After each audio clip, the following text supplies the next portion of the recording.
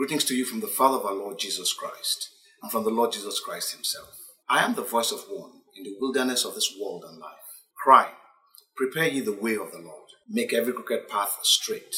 Repent, for the kingdom of God is at hand.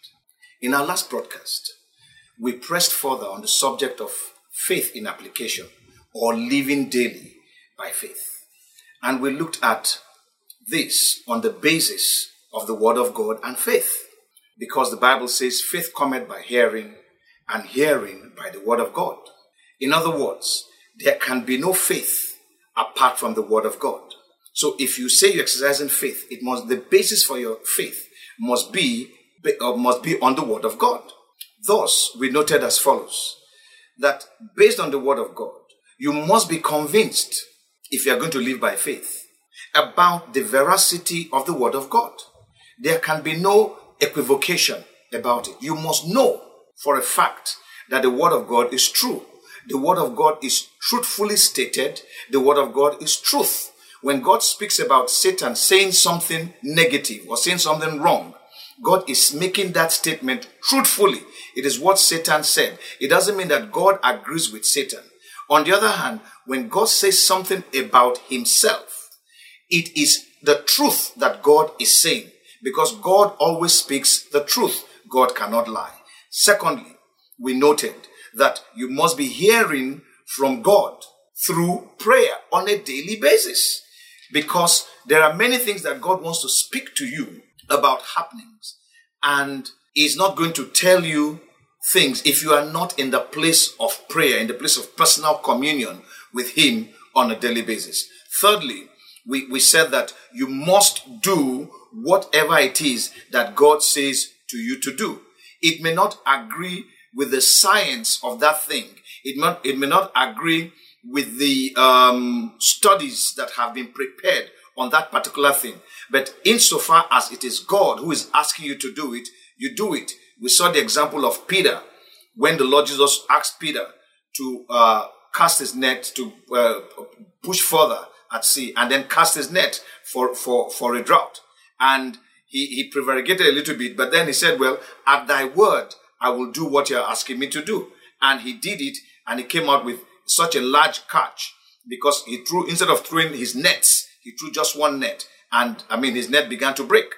Fourthly, we said that you need to keep holding on to the word of God, regardless of what may be happening to the contrary. We looked at the example of Abraham, who believed in hope against hope. Even though he was old, he was weak, we could say medically, there was no way he could produce a child. Yet he believed in God, and God made it possible for him to give birth, to inseminate Sarah, his wife, who was 90, it was 89 when he was 99, and they brought forth a child. Fifthly, we said that if something has no antecedent, but God speaks about it, you follow what God says. You don't have to wait for whether it has happened before you follow God.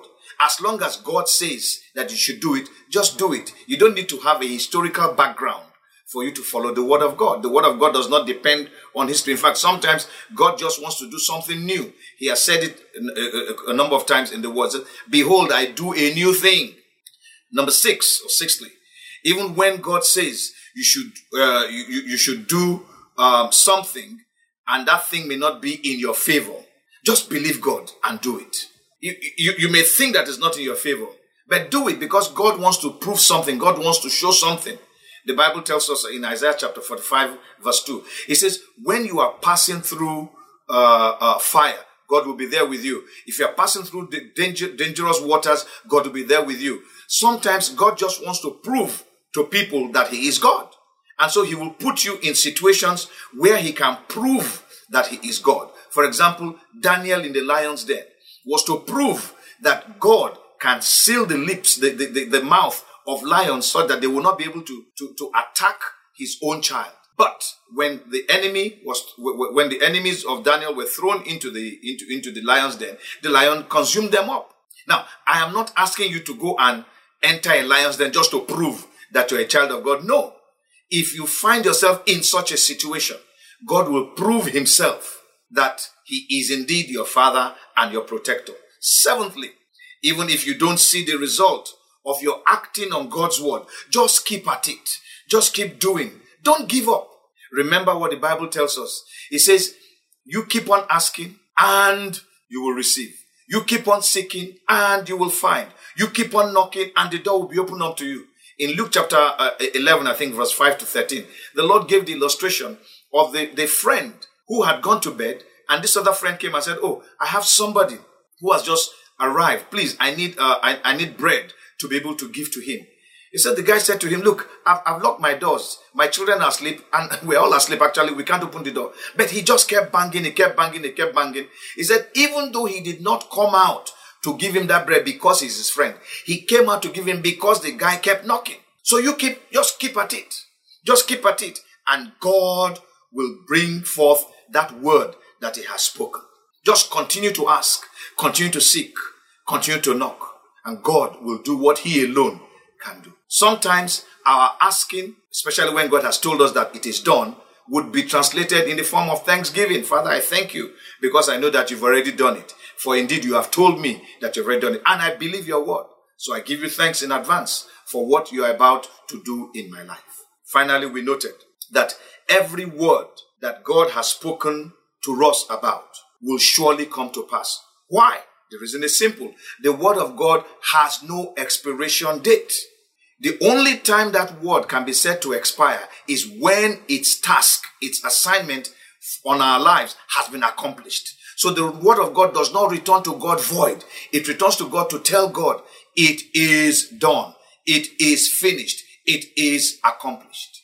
Today, we want to conclude on this subject of faith and faith in application. Actually, the subject of faith, it transverses the entire Bible.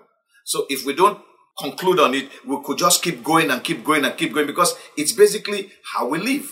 But as we conclude today in this particular broadcast, what we want to do is to learn lessons from Israel in the wilderness.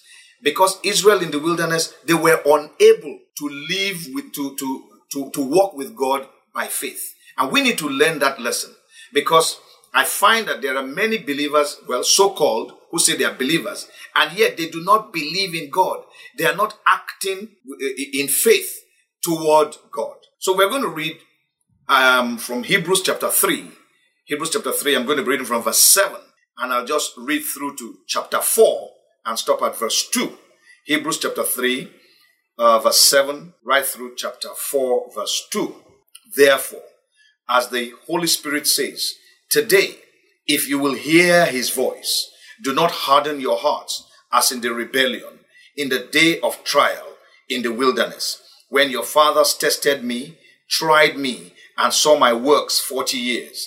Therefore I was angry with that generation, and said, they always go astray in their heart, and they have not known my ways. So I swore in my wrath, they shall not enter my rest. Beware, brethren, lest there be in any of you an evil heart of unbelief in departing from the living God. But exhort one another daily, as while it is called today, lest any of you be hardened through the deceitfulness of sin.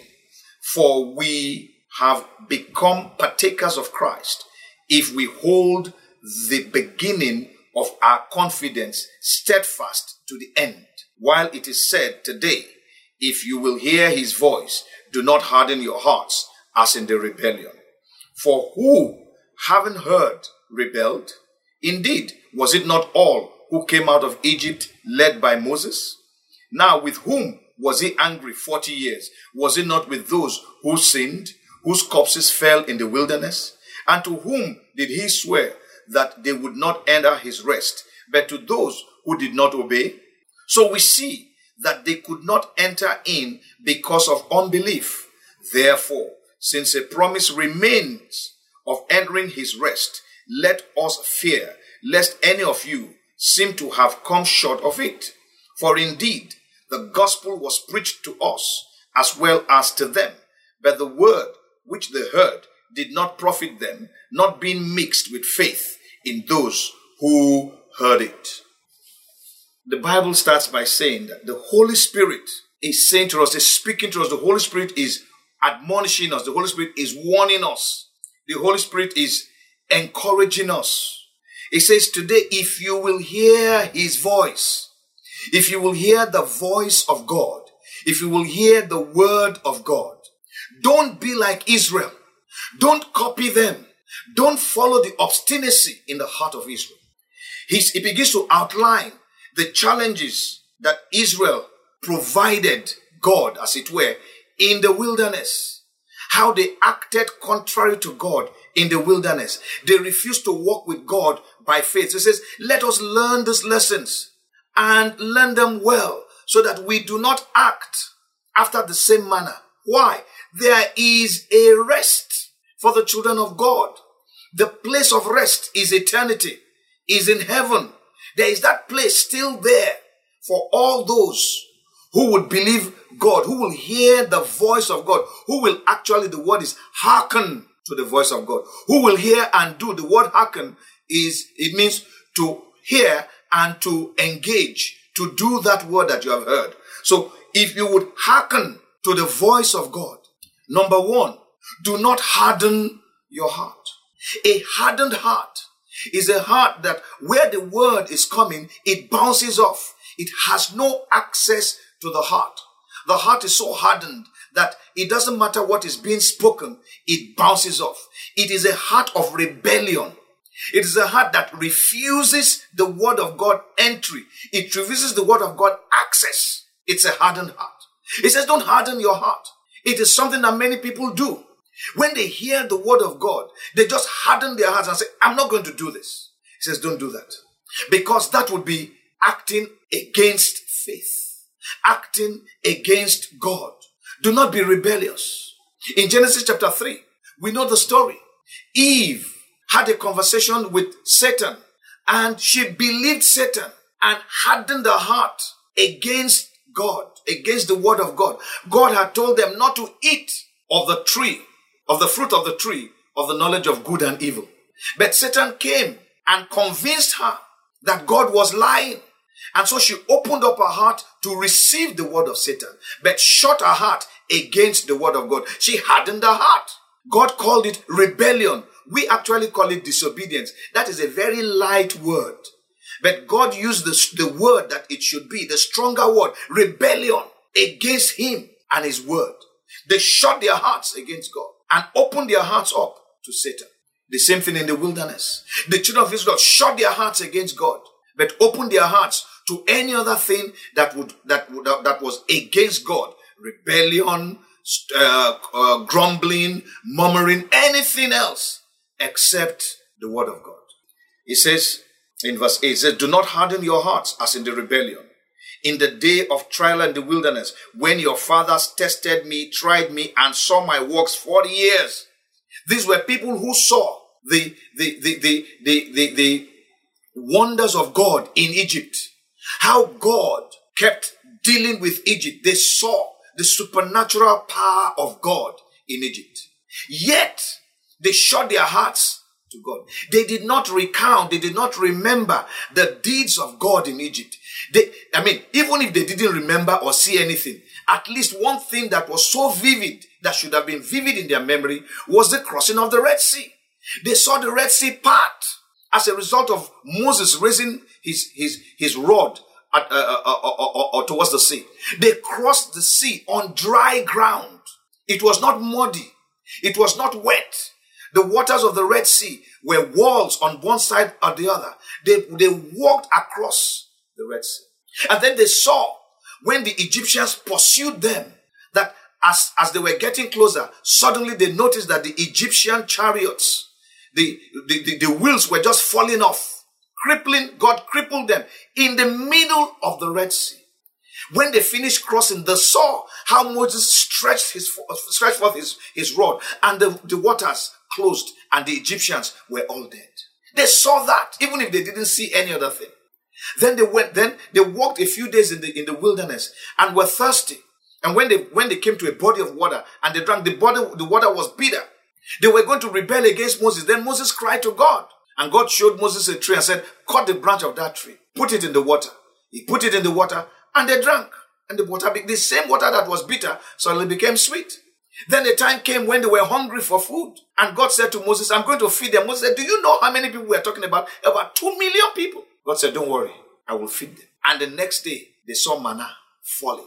And they ate manna every single day for 40 years. We are talking of a 360-day year.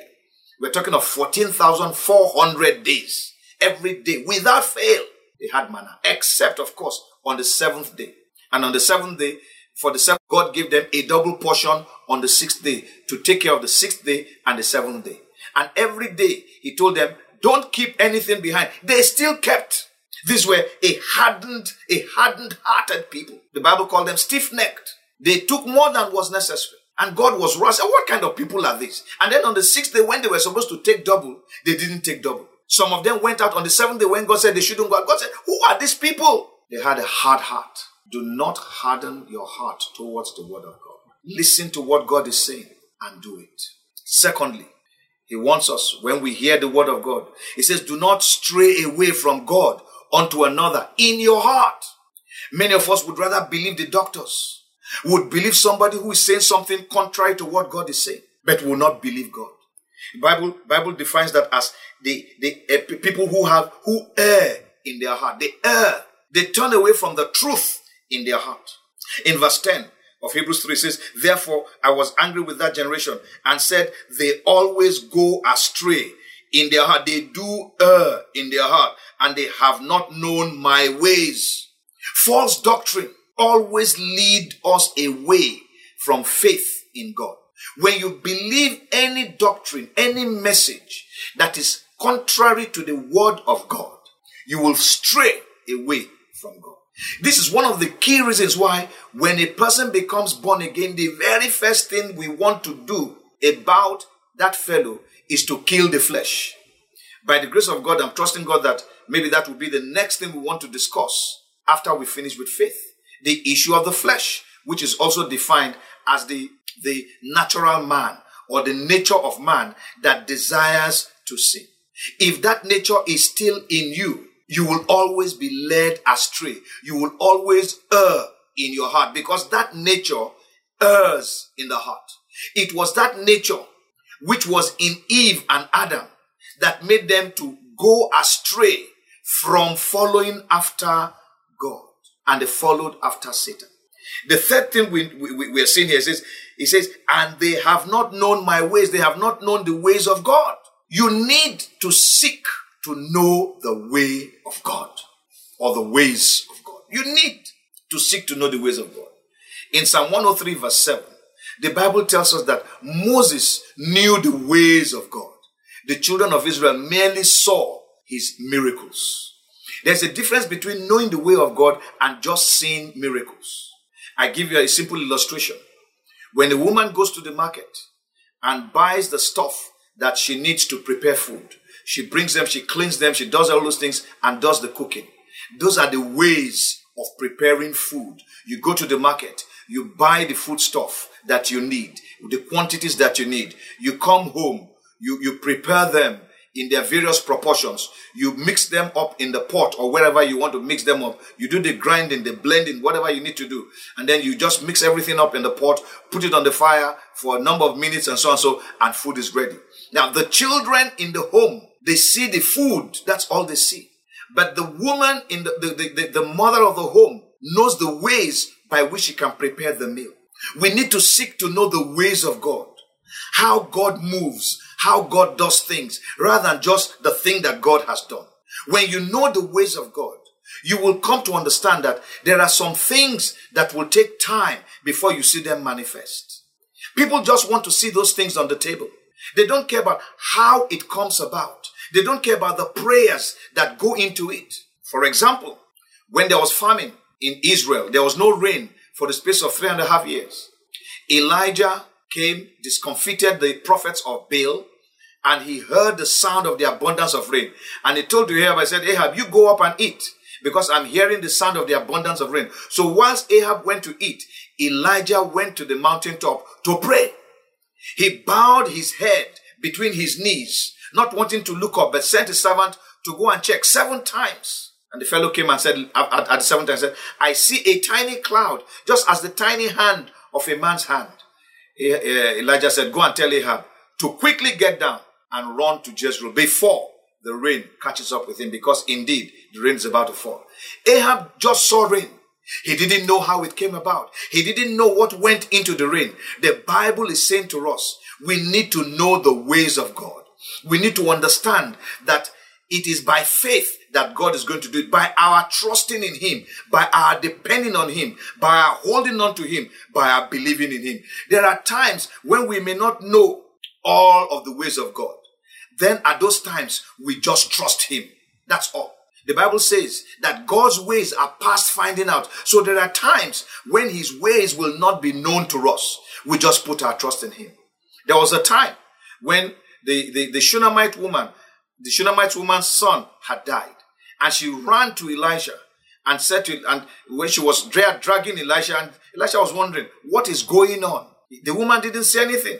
Elisha said, something has happened and the Lord has not revealed it to me. So even though God did not reveal it to him, Elisha still went to go and pray to give that woman her dead son back alive. So yes, there are times when we may not know all of the ways of God, but we must trust him and hold on to him. The fourth thing that we are warned here in verse 12, it says, beware, brethren, lest there be in any of you an evil heart of unbelief in departing from the living God. Don't be like Israel. Eliminate every evil heart of unbelief. Unbelief is actually a decision we make. We actually decide not to believe. It's a decision we make.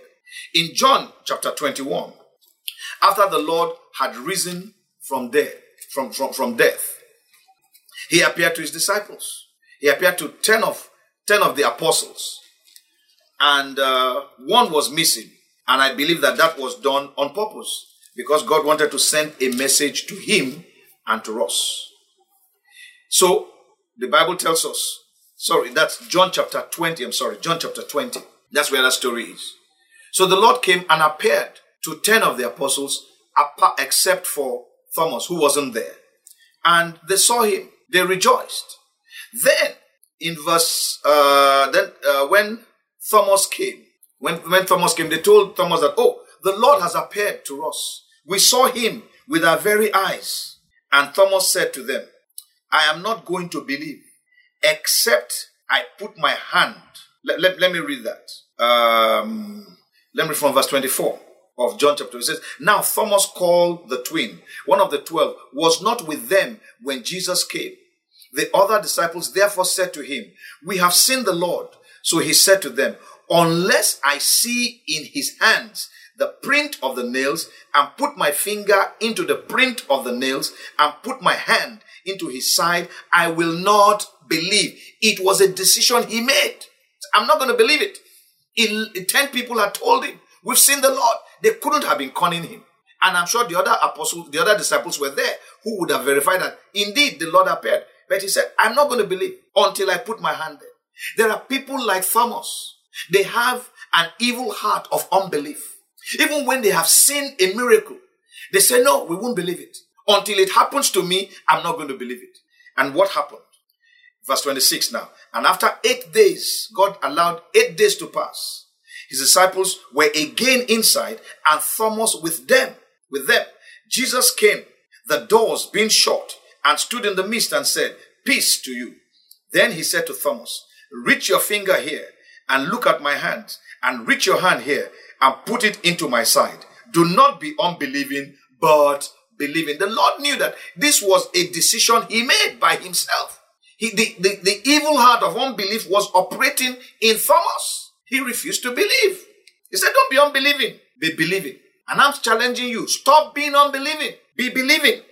And Thomas answered and said to him, oh my Lord and my God.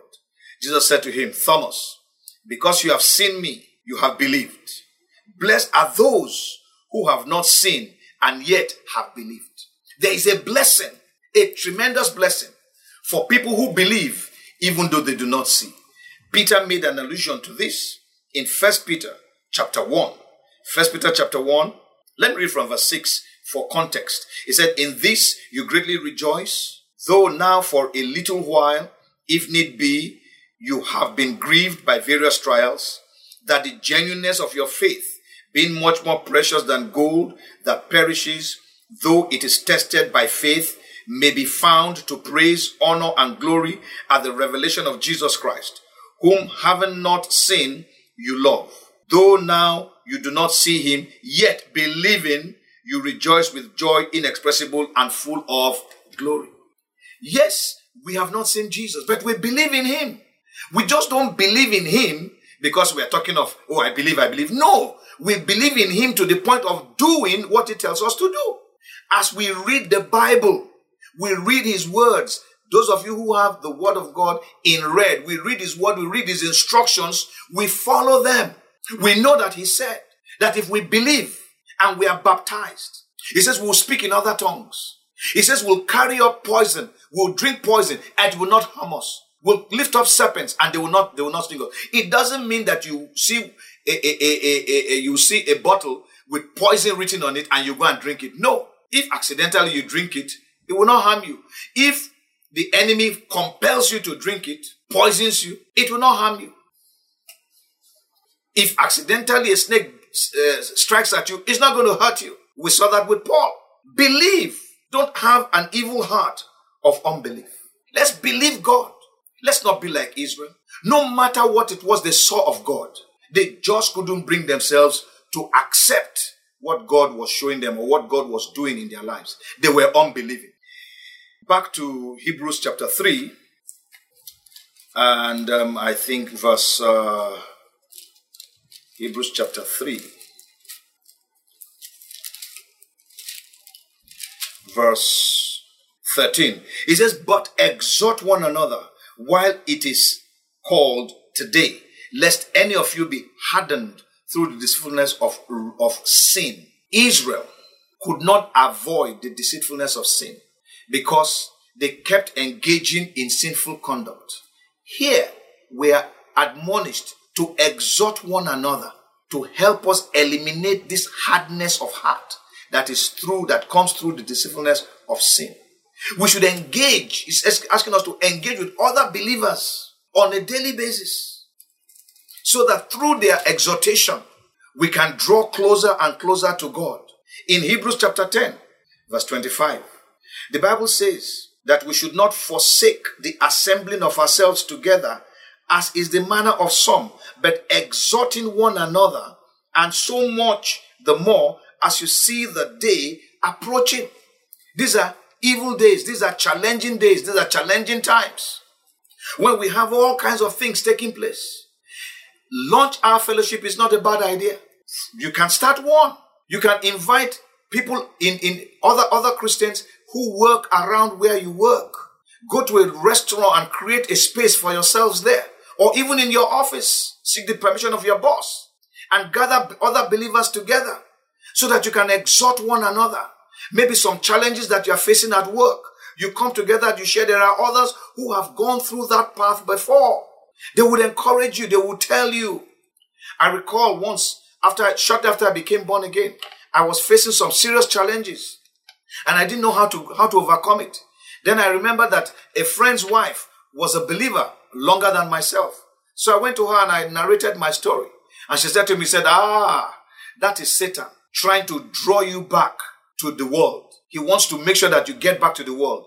This is how to overcome him. And she encouraged me and gave me scriptures and challenged me to keep on praying. Thank God for her. She's going to be with the Lord now. I'm standing today.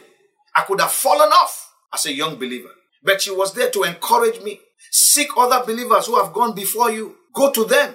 Don't be ashamed. Tell them the challenge you are facing. They'll be there to help you. From verse 16, it says, for who, having heard, rebelled? Indeed, was it not all who came out of Egypt led by Moses? Now, with whom was he angry for 40 years?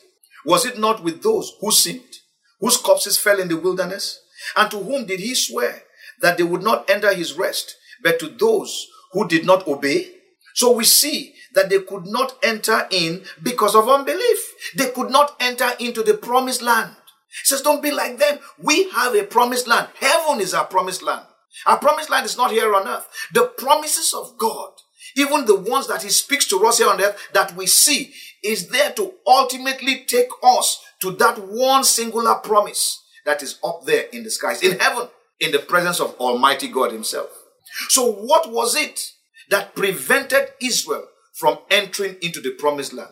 What is it that can stop you and I from getting into the promise of God, that promise of eternity, or even the promises that God has spoken to us that ought to happen here on the earth? A rebellious heart, sinful living, disobedience to the word of God, and unbelief. You cannot have a rebellious heart and expect God to bring his promises to pass in your life. If God tells you to do something and that he will bring his promise to pass based on that, then you do that. You cannot act contrary to God and expect his promise to come. Many people not being able to wait. They say, I can't wait for this. And then they go ahead and seek an alternative, which is not from God, which is not of God. That's a rebellious heart. Sinful living. How can you continue in sin and expect God to be happy with you? The same sin that he delivered you from, you now go back to it because you say God has not done what he said he would do for me. Where is your waiting? Where is your patience? What of disobedience? When we hear God say, go and do this, we say, no, I'm not going to do it. Actually, one of the reasons why many people are disobedient is sometimes it is fear. We're just afraid of people making fun of us. Afraid of what people will say. Or afraid that, if I go here, something bad may happen to me. And then we don't go. Disobedience. That is what it is. And then there was also the matter of unbelief. All of these things put together will act against us when it comes to the matter of faith in God. When it comes to the matter of receiving from God that which he has promised to us. So what do? Just keep on living a holy life. Keep on living with God in humility. Make sure that your love for God and your love for all men is intact. Do not allow hatred to be harbored in your own heart towards any man. Be free of all men. The Bible says, as much as lies within you, be at peace with all men and walk in holiness, without which no man shall see God. You want to see God? You want to enter into the promises of God? Get rid of rebellion in your heart. Get rid of sinful living. Get rid of a disobedient heart. Remove unbelief far away from you. Stop being unbelieving. Be believing. And finally, in verse 2 of chapter 4, Hebrews chapter 4, it says, for indeed the gospel was preached to us as well as to them. But the word which they heard did not profit them, not being mixed with faith in those who heard it.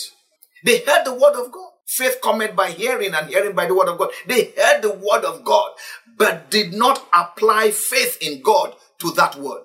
Many of us have heard the word of God, but we have not applied faith. The word of God is not just going to come and stick itself to you. You need to believe it. You need to do whatever it is asking you to do. You need to mix faith with the word of God that you are hearing. And when that happens, you will see God doing what he needs to do. How do we, when we talk of mixing faith with the word of God, one of the crucial things is that we should be quick to act on the word of God. In Hebrews chapter 11, verse 7, the Bible tells us that when Noah was told by God that he was going to destroy the world and that Noah should build an ark, he moved with reverential fear. He moved quickly to bring it to begin to build the ark, even though the Bible records that at that time there was no rain. It had not rained. So he was building the ark on dry land. That was an act of faith. People laughed at him. They made fun of him, but he continued to build on dry ground until 100 years or so after it began to rain. Noah had done everything that God told him to do. Animals were in the boat, were inside the ark. He himself was in there, and God shut him in, and then the rain began to fall. He moved quickly with reverential fear. Never delay to do the word of God. Never prevaricate. Never procrastinate, rather, when it comes to doing the word of God. Do it quickly. Do it at the right time. In Genesis 22, verse 1 to 3, when God told, Genesis 22, 1 to 3, when God told Abraham to take his only begotten son, his only son Isaac, to go and make him a sacrifice unto God, the Bible says that Abraham moved quickly, the very next morning. He didn't procrastinate. He grabbed him quickly and went about to do it. And how God blessed him. Do not prevaricate. Don't be dancing between two opinions. Once you have heard the word of God, move on it. Many of us have lost out because of prevarication. Prevarication is the result of doubt in our hearts. Don't doubt the word of God. Whatever God has told you, go ahead and do it. I always like to put it this way. I don't see it a lot these days, but when I was young, you're traveling on some lonely road. It's a stretch. And then you'll see a pond of water ahead of you. It's just a mirage. But it looks like a pond of water. It looks like the road has been separated. But I noticed that my father would just keep driving on. And we get to the spot that I had seen from a distance, and there's no water. Now, what many of us do is when we see a mirage like that, we say, oh, the road has been flooded. We just turn back. We don't keep going.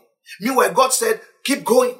You recall in Mark chapter 4, I think from verse 35 down, the Lord Jesus said to the disciples, let us go over to the other side in their boat. And they entered in the boat, and no sooner than they left the shore, a storm arose. And they were there shivering, and they were bailing water out and whatever. And the Lord was there snoozing. So eventually they woke him and said, don't you care? See that where the boat is sinking. And the Lord stood up and spoke to the waves, said, peace, be still. And there was calm. They were awe-stricken. So what? He can speak to the wind? What kind of man is this? He had said, let's go over to the other side. Satan merely brought up that to stop it. We know later, because when you get to Mark chapter 5, and when they got to the other side, there was the madman of Gadara on the other side. The goal was to go and set that man free. And because Satan did not want that man to be free, he caused that storm to arise so that they can turn the boat around or remain there and perish. But the Lord was in the boat. That's the operational thing. Call on the name of the Lord. If God says go somewhere and you meet opposition on the road, call on the name of the Lord. He'll be there to rescue you. But do not fail to act promptly. Don't delay. Don't prevaricate. Don't procrastinate. Don't allow doubt in your heart. Numbers chapter 9.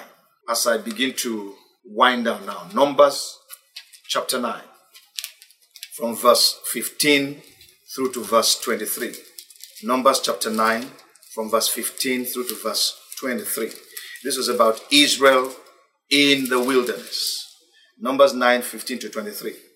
The Bible says, now on the day that the tabernacle was raised up, the cloud covered the tabernacle, the tent of the testimony, from evening until morning.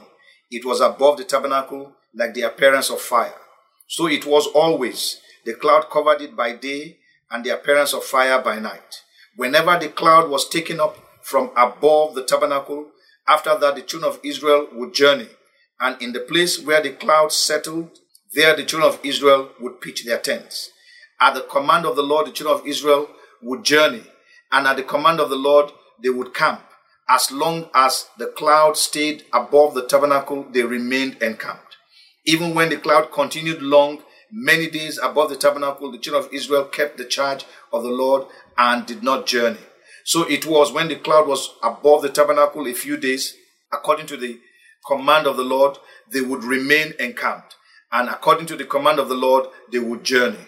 So it was when the cloud remained only from evening until morning. When the cloud was taken up in the morning, then they would journey, whether by day or by night. Whenever the cloud was taken up, they would journey. Whether it was 2 days, a month, or a year, that the cloud remained above the tabernacle, the children of Israel would remain encamped and not journey. But when it was taken up, they would journey. At the command of the Lord, they remained encamped. At the command of the Lord, they journeyed. They kept the charge of the Lord at the command of the Lord by the hand of Moses. The children of Israel had a means by which God spoke to them. It was the sign of the cloud and the fire, the pillar of fire above the tabernacle. So whenever the cloud lifted, they knew it's time to journey.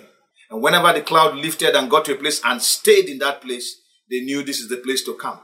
The Bible says, if the cloud lifted in the morning and stayed in the evening, and they moved from one place just to the next place, that is how they journeyed. If they stayed at night, and by morning the cloud lifts, they would gather again and move. Whether it was 2 days, a month, or a year, For as long as the cloud remained, they stayed. Once the cloud lifted, they lifted. We need to move when God says to move. We need to stop when God says to stop. We cannot say, oh Lord, you told me to move in the morning. It's now evening. Why am I stopping? Let's continue this journey now. I don't want to stop. I want to continue. You will be going contrary to the word of God.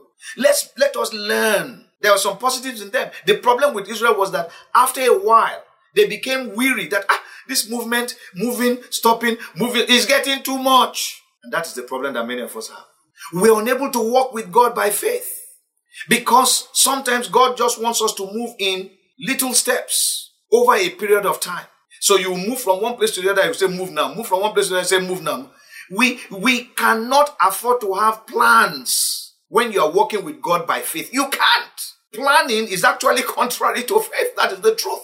Your plan is based on the word of God. It is whatever God says, that is your plan. That's why James wrote, I think in chapter 4, chapter 5.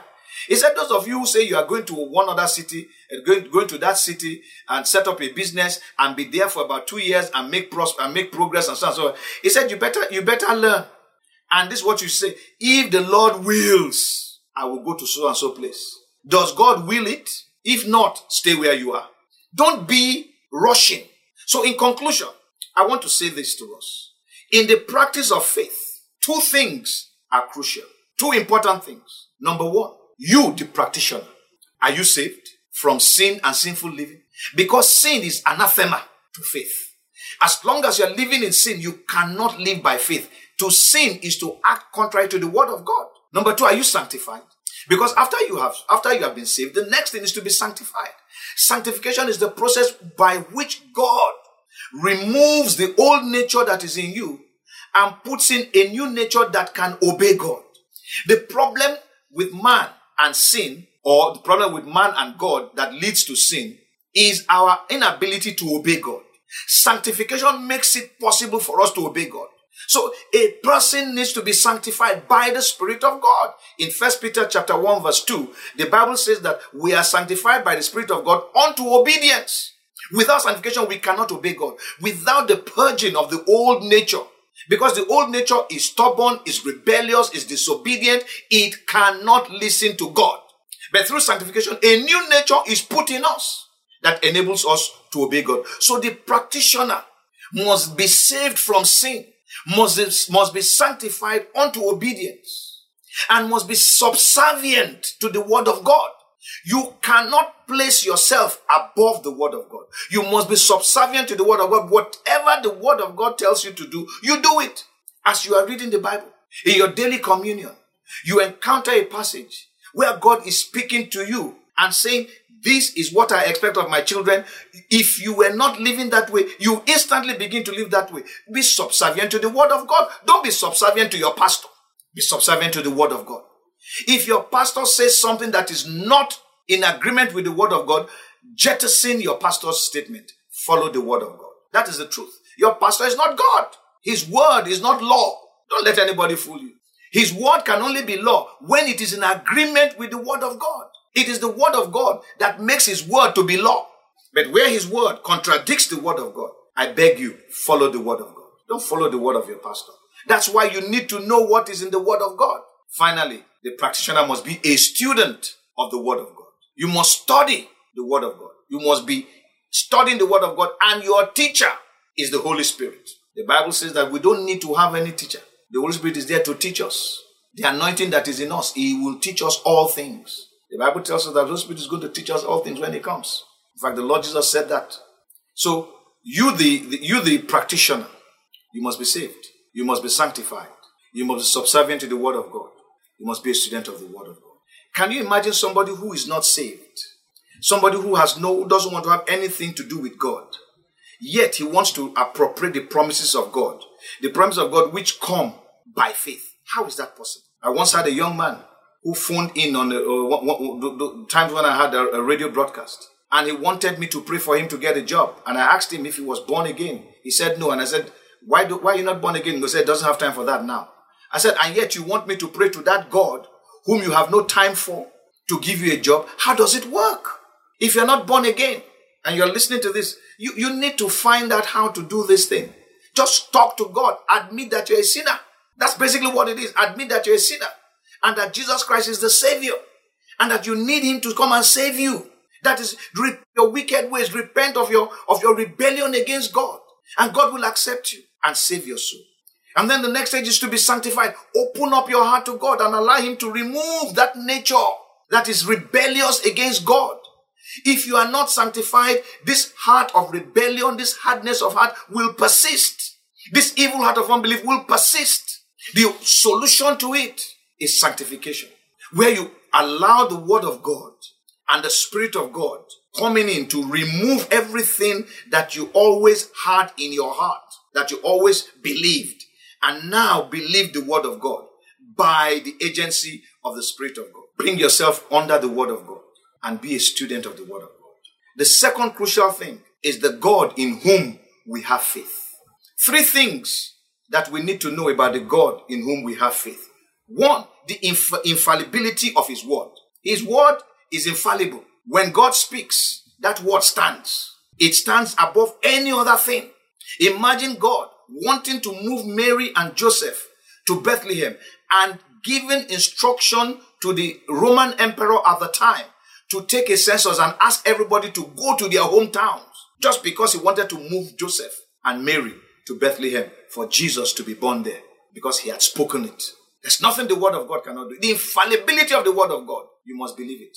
Secondly, you must believe the invincibility of his power. God is all powerful. He can do anything. So the fact that he's not doing something does not mean that he's not powerful. It just means that there is a reason why he's not doing it. Find out from him. Lord, I'm not doubting your power. I'm not doubting your ability. I know you can do all things. But for some reason, you are not doing this. Why? If he wants to tell you, he will tell you. If not, just trust him. Why don't you just trust him? He's able to do anything. I think we looked at, we saw that at some point in time when we looked at Matthew chapter 8, the leper who went to the Lord and said, I know that thou canst make me whole if thou wilt. So I'm not doubting your ability. I just want to know if it is your will. And the Lord said, I will. I want to make you whole. Be made whole. We should never doubt the power of God. Understand the invincibility of his power. And finally, the impossibility of him failing. He can't fail. God can never fail. These 3 things are crucial. The infallibility of his word, the invincibility of his power, and the impossibility of him failing. God has never failed. He's not going to begin to fail on your account. When he makes a promise, he keeps it. When you put these things together, what do you arrive at? Trust God absolutely. You, the practitioner, you have been saved, you are sanctified, you are subservient to the word of God. You are a student of the word of God. You now know the infallibility of the word of God, the invincibility of the power of God, the impossibility of God failing. So trust God absolutely. Total surrender to God. Like they would say, let go and let God. Surrender. Surrender your life to him. Surrender your plans to him. Surrender everything. Just hand everything to God. The Bible says, casting your cares upon him, for he cares for you. Take it and just drop it at his feet and say, Lord, I'm committing my life into you. Paul wrote, I think in 2 Timothy chapter 1 verse 12, the B part of it. He said, I know whom I have believed in. I am fully persuaded that whatever I commit into his hands, he is able to keep until that day. Give your life to him. He will take care of your life. Surrender everything about yourself to him. That career you think you are holding on to, he might not even want it for you. Surrender your life to him. Total surrender. Let go and let God. Secondly, depend on God absolutely. Because God cannot fail. Because he's all powerful. Because his word is infallible. Depend on God absolutely. What does that mean? Commune with God on a daily basis. Pray every day. Read the Bible every day. Meditate on the word of God on a daily basis. Spend time with God daily. Commune with God daily. Let God tell you what you should do. The Bible records how the Lord Jesus Christ would wake up early in the morning in Mark chapter 1 verse 35 and go to a secluded place and pray. And there he would know what next to do. It was a daily communion. He did not rest on the success of yesterday. There was need to move forward, and he did move forward. In reality, there's nothing like the success of yesterday. We only have the act of yesterday, not the success of yesterday. Whatever we did yesterday is gone. we move on to tomorrow or to the next day of what God wants for us. If we are going to live with God by faith, we must learn these lessons that Israel acted contrary to God in the wilderness. And many of them were strewn, their corpses were strewn all over the wilderness. We don't want to die with our corpses strewn all over the earth, forgotten forever. We have a place of eternity. The Lord Jesus said, anybody that believes in him shall not die. Even if he died, he will live again. Our faith in him must be resolute.